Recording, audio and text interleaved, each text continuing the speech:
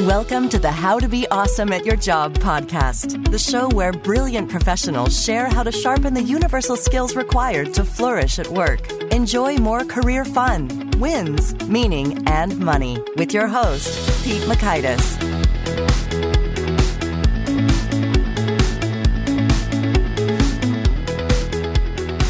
Hello, and thanks so much for joining us here for episode 231 with Ed Lattimore. I think this episode really packs a punch. Oh, terrible pun there.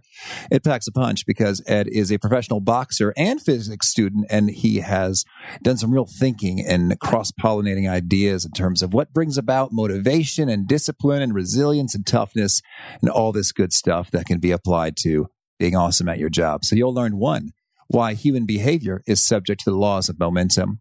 2, how to find motivation when it seems elusive. And 3, why it's better to focus on the process rather than the outcome. So if you'd like to check out the show notes or the transcript or the links to items that we've referenced here, you can find that on over at awesomeatyourjob.com/F231.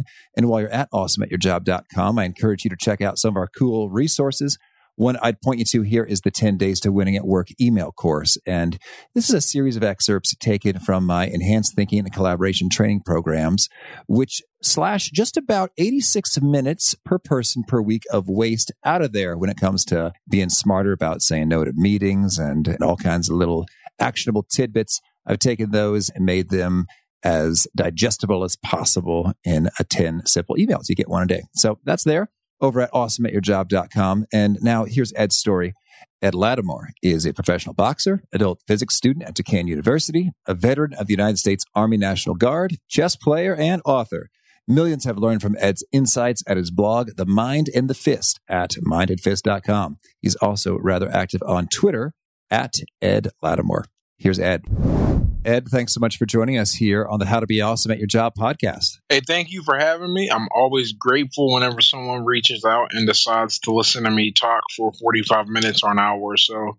You know, I never listen to myself in these podcasts because I've been listening to my voice for 32 years now, and I certainly don't want to voluntarily hear it played back at me. But people seem to get value out of listening to things that I come up with on the fly. So I hope you pull out some great stuff from me, man. I'm excited. Oh, I hope so too, and I'm excited too. And I think you've got a lot of real gems to share. And so I got a kick out of, as we were doing the research here, learning a bit about you. And a fun fact I discovered there was that you used to be afraid of being outside during lightning and storms. Can you give us the backstory and how'd you overcome this fear? You know, I don't really know when the fear started, but I'll tell you what, the things that people are afraid of, a lot of times they say, well, what you don't understand, you fear, something like that. I used to be obsessed. I mean, I'm still obsessed. The only thing I'll go to grad school for is meteorology. And I really used to be obsessed with the weather all the way back as a kid. And I guess at some point, that obsession got me terrified of like being outside during severe weather, specifically lightning. And I can tell you stories on stories of when I was a kid running and burning myself out running, tripping and falling, because when you're in a rush, you hurt yourself. Or even like I had a girlfriend once and we were outside and lightning came and I ran off and left her someplace. It was a serious thing for a while. And then what ultimately got me over it was enlisting in the military. And I don't know if you ever served or not, or you went through basic or anything. Well, when you go through basic, you do what they say. You don't jump out of line. You don't break ranks, as they say. And there were a few times, because I did my basic training at Fort Leonard Wood in Missouri, and the weather in the Midwest, I mean, that's Tornado Alley. And we're marching, and there'd be storms overhead, and I'd be like, well, I can't break rank because I'm not going to go crazy and get in trouble. So I would march through there, and I was getting better and better. And then we have these things during basic training called FTX, the field training exercises, 3 of them for the last 2, which are the longest ones. One for overnight, I think it's like a 2-day march overnight, and another is a week out in the field. Both of those were like some of the worst storms Missouri had seen. In fact, the second one broke the record for 24-hour rainfall because of how intense it was, and I was out there the whole time. And at that point, I was like, well, I'm still here. I'm not dead. Like, I know the odds of being struck by lightning, but that's why they're called irrational fears, because they go against what you rationally know. And since then, it hasn't really bugged me. So that's how I got over it. But for a long time, I mean, that was like the joke. People knew me for like eating popcorn all the time and being afraid of lightning. Like those are my some claims to fame. Oh, that's good. Well, so now you're getting some more fame and interviews and such because you got a book out here called Not Caring What Other People Think is a Superpower. And I love the title so much. It just like resonates with me. Like, yes, I concur wholeheartedly. So tell us kind of what's the main idea behind the book and why is it important? Well, the main idea behind the book. So a lot of people have found me, I won't even walk you through the process. Maybe we'll get there. But the main idea of, where this process came from and what it built a collection of essays in the areas of my life where when I went from being, because I spent a lot of my 20s just kind of in a mess and a stupor, and I'm certainly not there now. And it was a conscious decision. And part of that decision was deciding that I no longer cared about the appearance that I was going to have, because I think a lot of times people want to change, and it's not always laziness. A lot of times you kind of become a slave to the image you create within the social circle that you run with. And I decided that no more, I was not going to be the guy that was known for drinking heavy and being crazy and blacking out. I was not going to be known as the guy who was always working on something but never finished it. I wanted to be the guy. I wanted to be a disciplined person. I wanted to be a guy with a stable, loving relationship, as opposed to running around and chasing different kinds of women as my free time. So what I did, I made a lot of key hard changes too, because we're not talking like, okay, some gradual change. Like, no, I woke up one day after like a hard day at night of drinking, and I was like, no more. I stopped the boozing. I was like, this girl is definitely my girl. I want to be with her. I really devoted myself to my academic studies and my boxing. I had been boxing at that point. And those are really the main points of the book, is that when you decide you want to be different, you're going to have to stop caring about the person you are now. You're going to have to let them go. You're going to have to let them have that ego death, which is analogous to an actual death, and then you get reborn, which is analogous to a process that doesn't happen.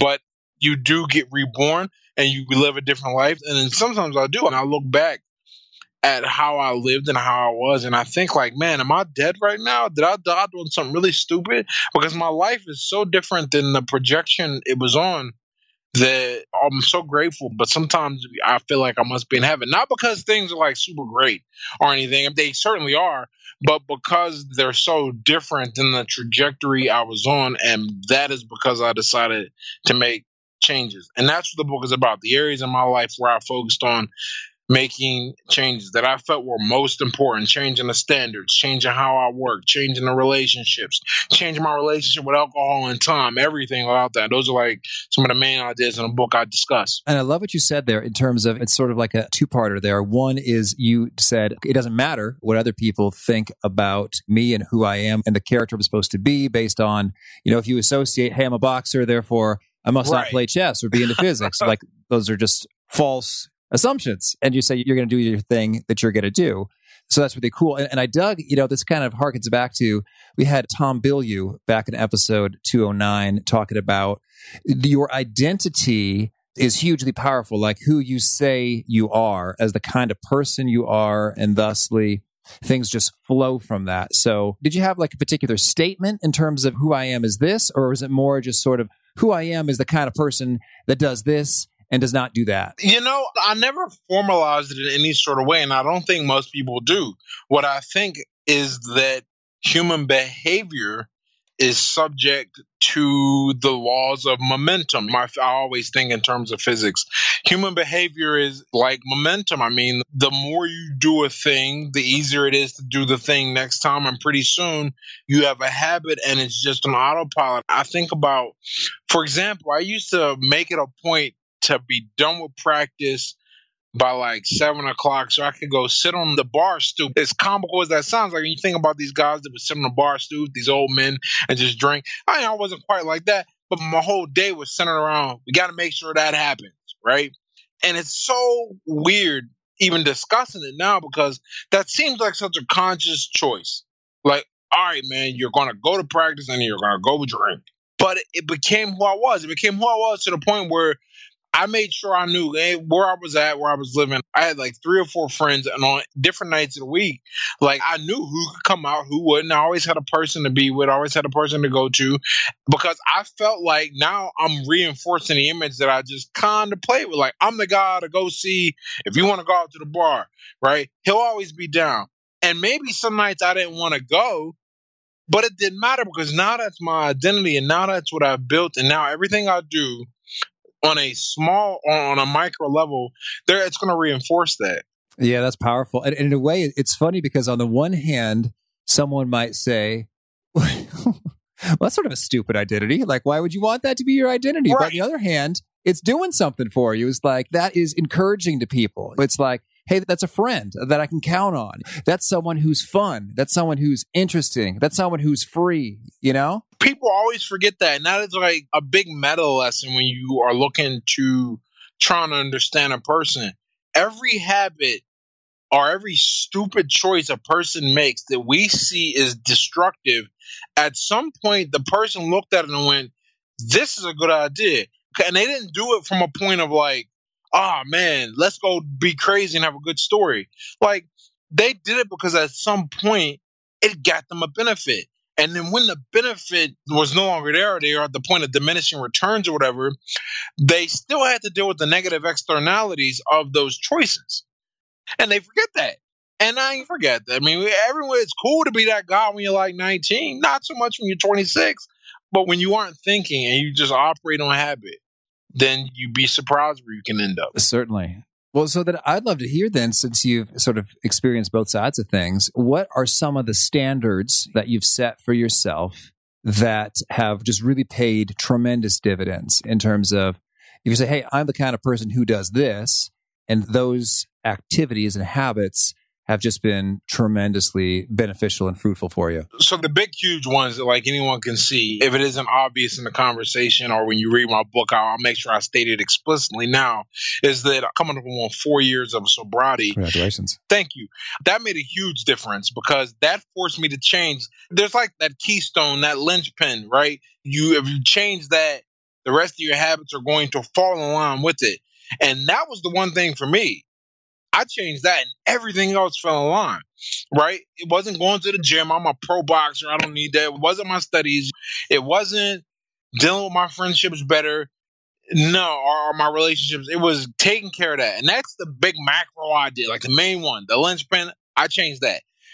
On a personal level, what has made the biggest difference is because I'm always now in this kind of, I always feel things, right? And they don't talk about this a lot when they talk about sobriety and what to do and what you're going to experience. But a lot of times when you are constantly drinking, you never learn to deal with your emotions because everything's like, let's celebrate with a drink. I'm depressed. Let's drink, right?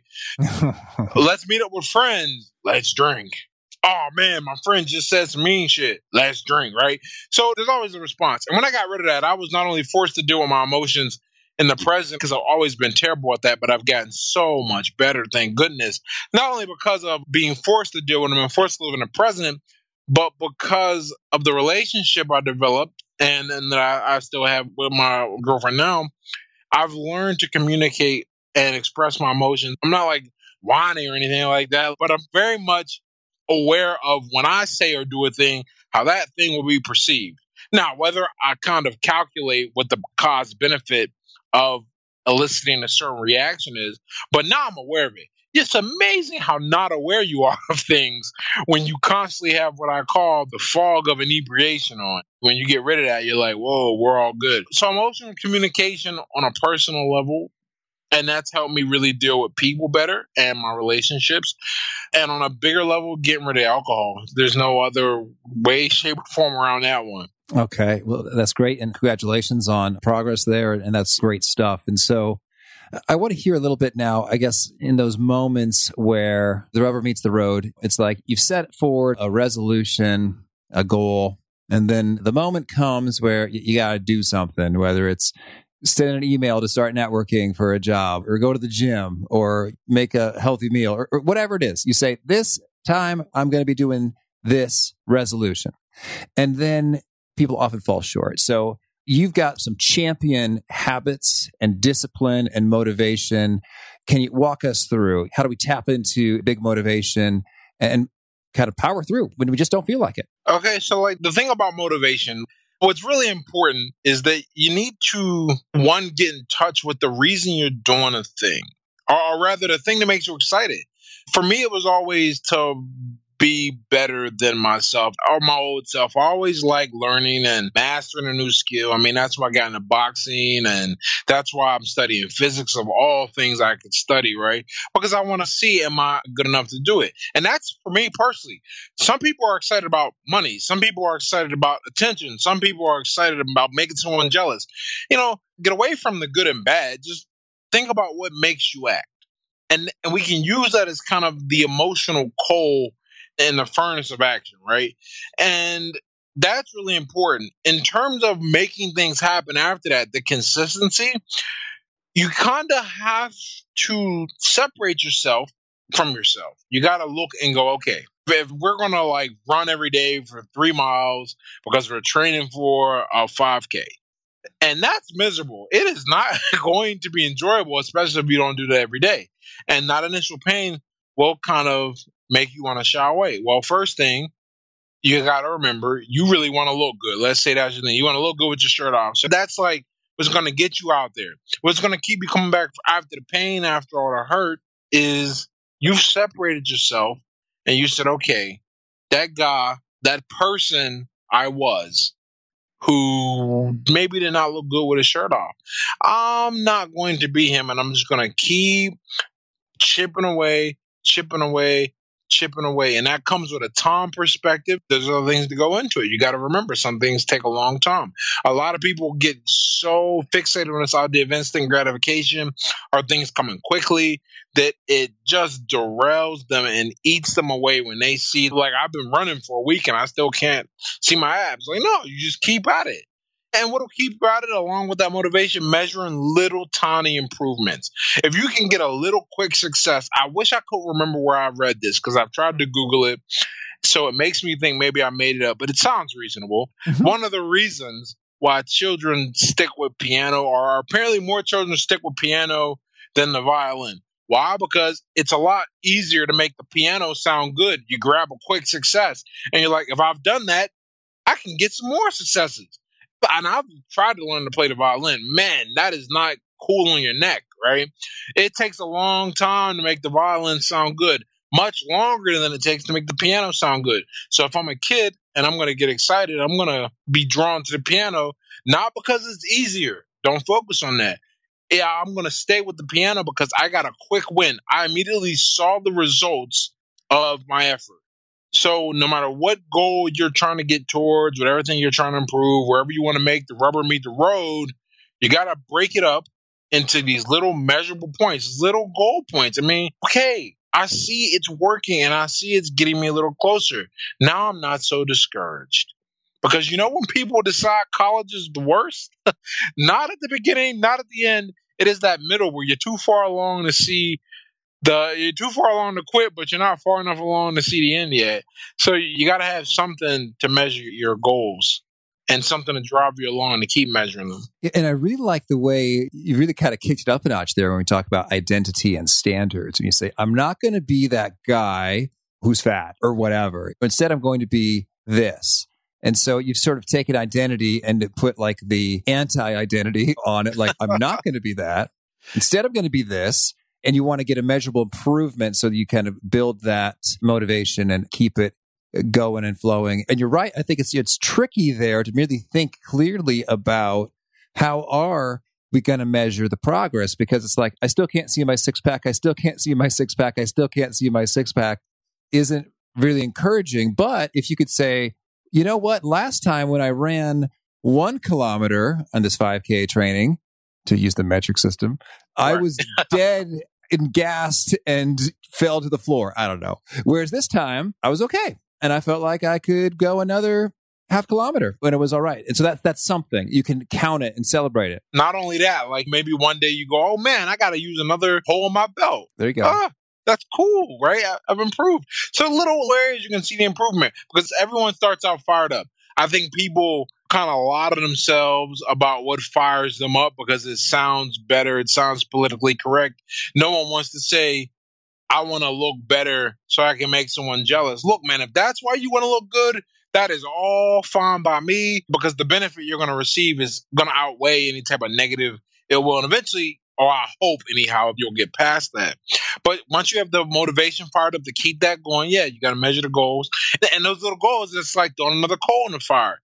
Throwing another coal so it burns long enough to keep you moving along. And I liked what you said in terms of you got to tap into the thing that makes you excited. And I think part of, as I reflect on my own failures, the challenge there is sometimes you tap into something that gets you kind of excited. And it's like, oh, that'd be sort of nice. Yeah. The metaphor I liked, we talked about the coal on the fire. It's not really like inflamed, it's not like full strength. So maybe you could give us some guidance here. How do you know if you've zeroed in on it, like we talk about making somebody jealous? I mean, in a way, that has its own risks because you might do all the stuff and then they don't care. And then you're like, what happened? Like, yeah, you got a great body. I still don't care. Pay attention to me. Yeah, it didn't happen. If I was to say, how do I know I've zeroed in on it?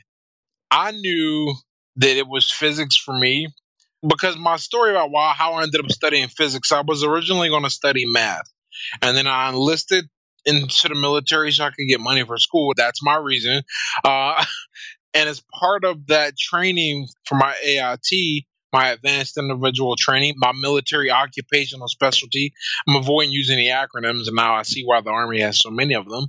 I decided that I was going to become a 94 Alpha. And what that required was going to something called BMAT, the Basic Mechanical and Electronic Theory. It's a 6-week course, classes, I think 8 to 5 every day in Fort Lee, Virginia.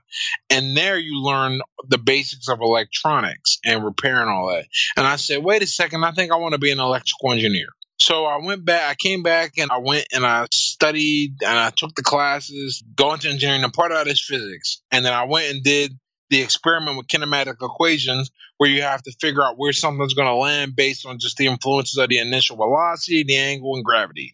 And it landed where it was supposed to land.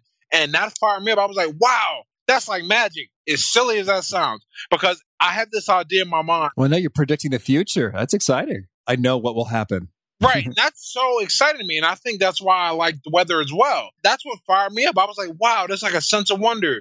I really want to know how this works for everything else. And for me, that's what drove me. It was the sense of, this is just cool. And that sense of learning how things work carries me through my physics classes. Because if I was just in there for money, for example, I would be like, I should become a trader or something, man. There's more money there somehow. Or if I was just in there to look cool, I'd be like, man, nobody cares about physics. This is me. No, but I'm there because I like learning about the universe. Okay. So my story, and we take that to general boom, right? You got to have something that touches you deep enough to where you would do it if no one else cared. If there is no one else around, no one looking. I tell guys when they come to the boxing gym, and I say, you make sure you have a reason you're doing this sport that no one can take from you, because you're not going to make a lot of money if you make any money at all. You're going to be hurting and you're not going to feel like coming, but you kind of got to because the other guys are hopefully doing the same. You got to compete. Your friends probably won't care. Most people won't care. And you're going to be looked at a certain way by society, for better or worse, that can, once again, mostly negatively, at least was my experience, influence how you see yourself. So what are you doing it for? Well, I did boxing because I like the mastery. I like learning the thing. And no one can take that away from me. Just like no one can take away that sense of wonder I have when I understand, for example, the significance of the center of mass and a binary star, or I understand why the potential of a conservative field should be zero. You can't take that away from me. So you got to find something that no one can take away from you. Or more importantly, no one, or to put it differently, no one can deny you. Like we were talking about that jealousy thing. But what if they don't care? What are you going to do? Stop? Right? So while it's a great initial put a big hunk of coal in the fire, the coals that keep it sustained, that touch deep, that burn best maybe, those are the ones that no one can take out the fire. No one can take away from you. I like that. I like that. And can you give us a final thought maybe on confidence in terms of you've entered some situations that are kind of scary, right? I'm sure you've overcome some fears along the way. What are your pro tips for making that happen? If you got some time, you take the Mithridatic method where you expose yourself to a little bit of danger over time and you build up your tolerance. If you don't have that and you're suddenly sprung into an area where you need to perform, where you need to protect, where you need to defend, the best thing I would tell you is to remember that the worst thing that's going to happen in this situation is you're going to die, right? And that sounds crazy because that's what people are afraid of. But when you see a situation like that, it puts most things in serious perspective. Like public speaking, for example, if the worst thing that can happen is you're going to die, and you consider the chances that you'll die speaking, and you can really do this, you can go, wow, okay, so I'm not going to die up here talking to these people. You can relax. And you might even laugh a little and lighten up and laugh at how silly you were. Or you want to go talk to like some girl. People get freaked out about that. And you remember the worst thing that can happen is she can pull out a gun and shoot you. Mm-hmm. What are the odds of that happening, though? Right? You're going to walk away from the encounter with your life. And with some lessons, too. So that's my tip for confidence. And really how I got it from my fear of lightning, too, is when I realized, well, I'm still here. And the odds of me disappearing, i.e. the odds of me being struck by lightning, are so low that I just need to not think about it. And I'm not saying that's easy. You kind of got to experience some rough tumbles for you to go, wow, I'm still here. It's not going to kill me. But that would be my biggest secret to confidence is remember, the worst thing that can happen is you're going to die. Well, so I like that system. So that's true. The worst thing that's going to happen is you're going to die. And then it is extremely improbable that's going to happen, so you can laugh it off. So that's a nice little mental pattern. I guess I'm thinking, let's imagine that speaking example. You think, okay, well, the worst thing that's going to happen is I'm going to die. That's not going to happen. But what's more likely is that they'll think I'm really stupid and that I am not management or executive material and I'll stagnate in my job or get fired and not reach my dream. So I think that we can quickly recognize, okay, I'm not going to die, but something else really bad that I don't want to happen can happen. So in the mental gymnastics of that, sort of, how's Ed fight back? Ed remembers, and Ed always focuses on the process. You tricked me into referring to myself in the third person, okay, man. But a lot of times what we fear, we're going to be more concrete about, like that public speaking example, and they might think you're not material for management all of a sudden. Well, how badly do you want to be that material? If you do want to be an executive, right, and they're going to decide you're not worth it, well, here's what you do get out of this. If you're focused on the process, not the outcome, you get a lesson. You get to learn, how can I be better because this terrible thing happened and I didn't get the result I wanted, but I'm learning. What can I learn from this to come back? A lot of our fears and the reason we're not confident about situations is because we get so focused on the outcome and we neglect the most important part, the process. Because remember, this is going to blow your mind, man, because it blew mine when I thought about it, real talk. You can't control the outcome. No matter how well you prepare, crazy things happen and all of your preparation could be thrown out the window and you'd be like, what happened? How'd it go this way? Or someone could just decide to pull power or something and override whatever the work you did. And you're like, man, that's messed up. That's crazy. That's corrupt. Yeah, but that's life. What you can do, what you always have control over is the process and how you prepare, how you learn, how you see a situation. So if you always remember, you're going to get some kind of lesson, whether the outcome is what you wanted. If you get some kind of lesson from the process, that should quell a lot of your fears because you're going to be focused not on achieving, which is always good to focus on, or rather achieving is always a good thing, but the process of learning so you can always improve and get better, even if only by an infinitesimally small amount, it's still better than you were before. And so many people don't focus on it. They get so caught up in, did I get it? Did I make it? Did I get a score? Okay. Yeah, I mean, those are all fine and dandy, and that's how we measure the world. But I know that ultimately I don't have control over that. I only have control over what I process and what I can do. And I think if you remember that, then you can kind of be confident there. That's good. That's good.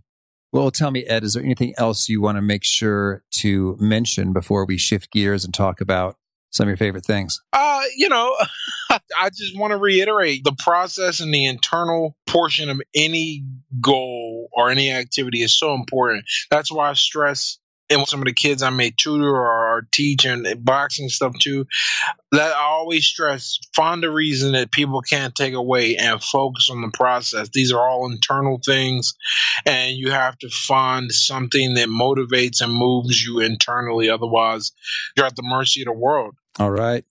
Perfect. Well, now can you share with us a favorite quote, something you find inspiring? I don't know any quotes in particular, but I'll tell you what, I love listening, or I love the book The Art of Learning, which is like, I'm not affiliated at all. It's like years old. I don't even know if have you ever read it?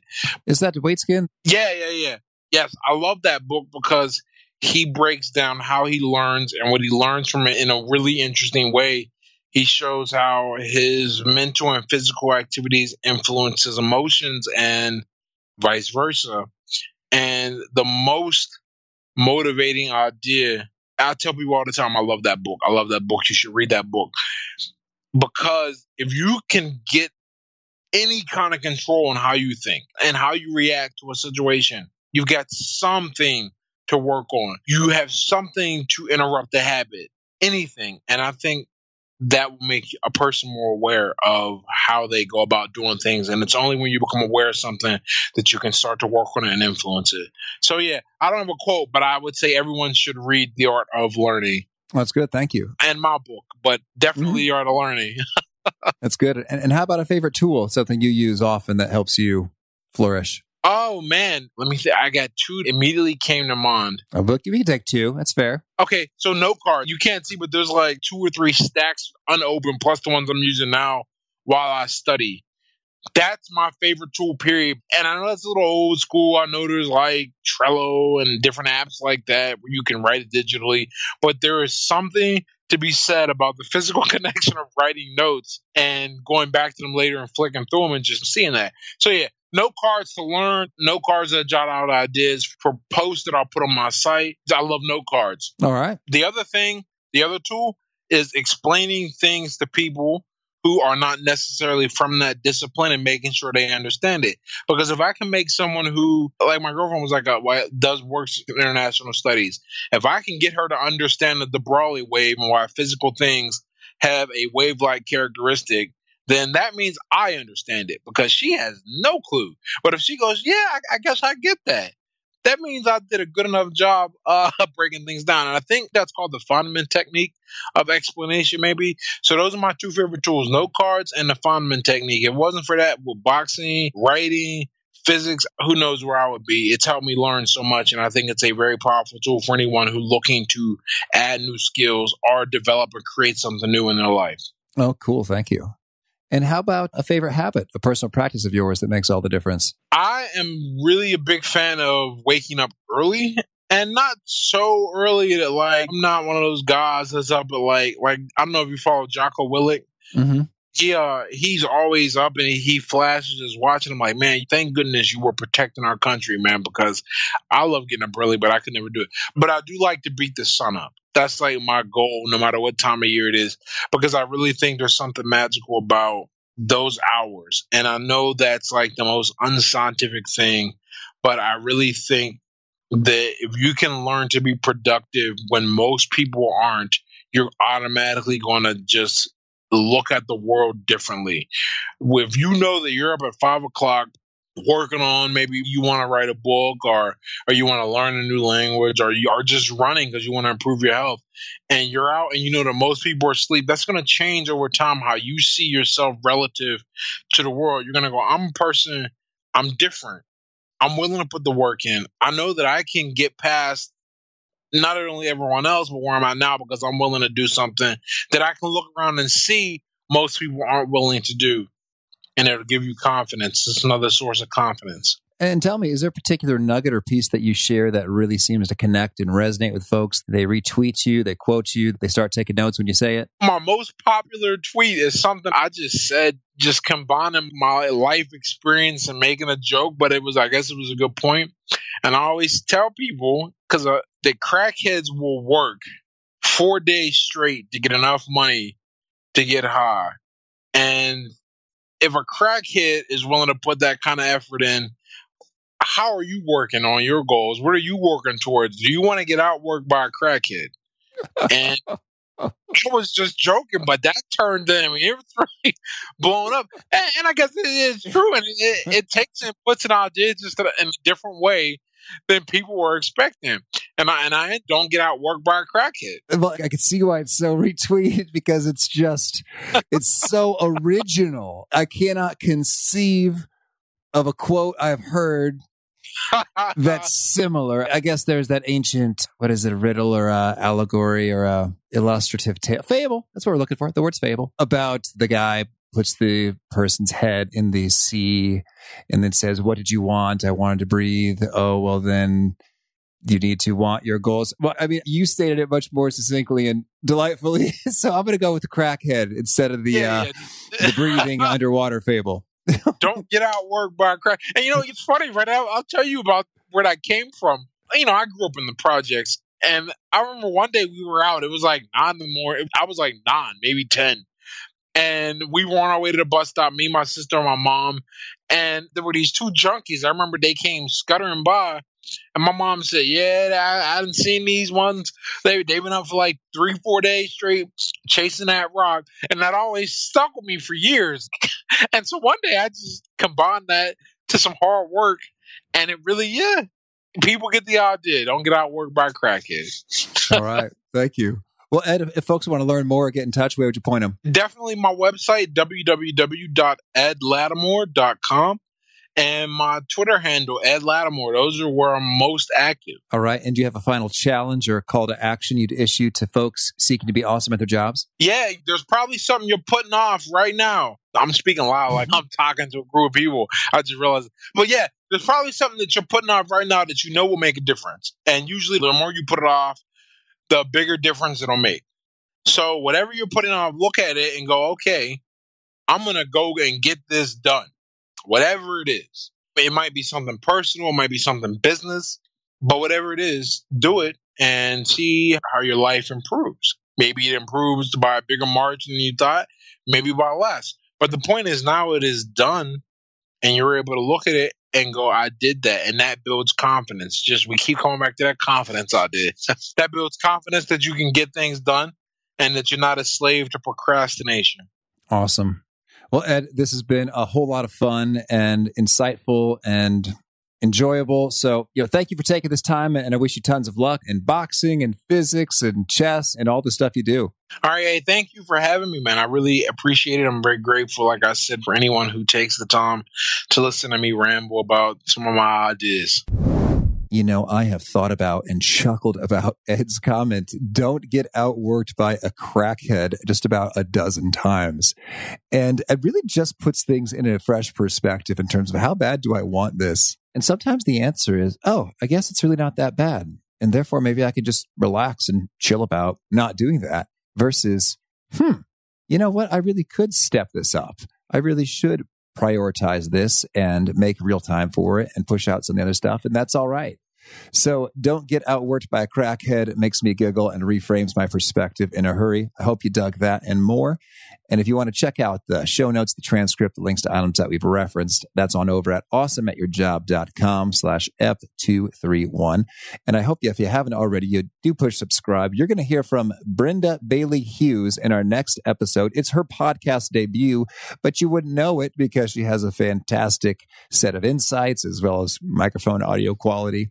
And she's talking all about positivity at work, why it's important, how to get there more frequently when you're not feeling it so much, and more. So I hope to catch you there, and peace. Thanks for joining us for today's episode. To get the most out of this conversation, visit awesomeatyourjob.com to find today's show notes, transcript, and infographic summary cheat sheet. For more entertaining professional skill sharpening, be sure to subscribe to catch the next episode of How to Be Awesome at Your Job.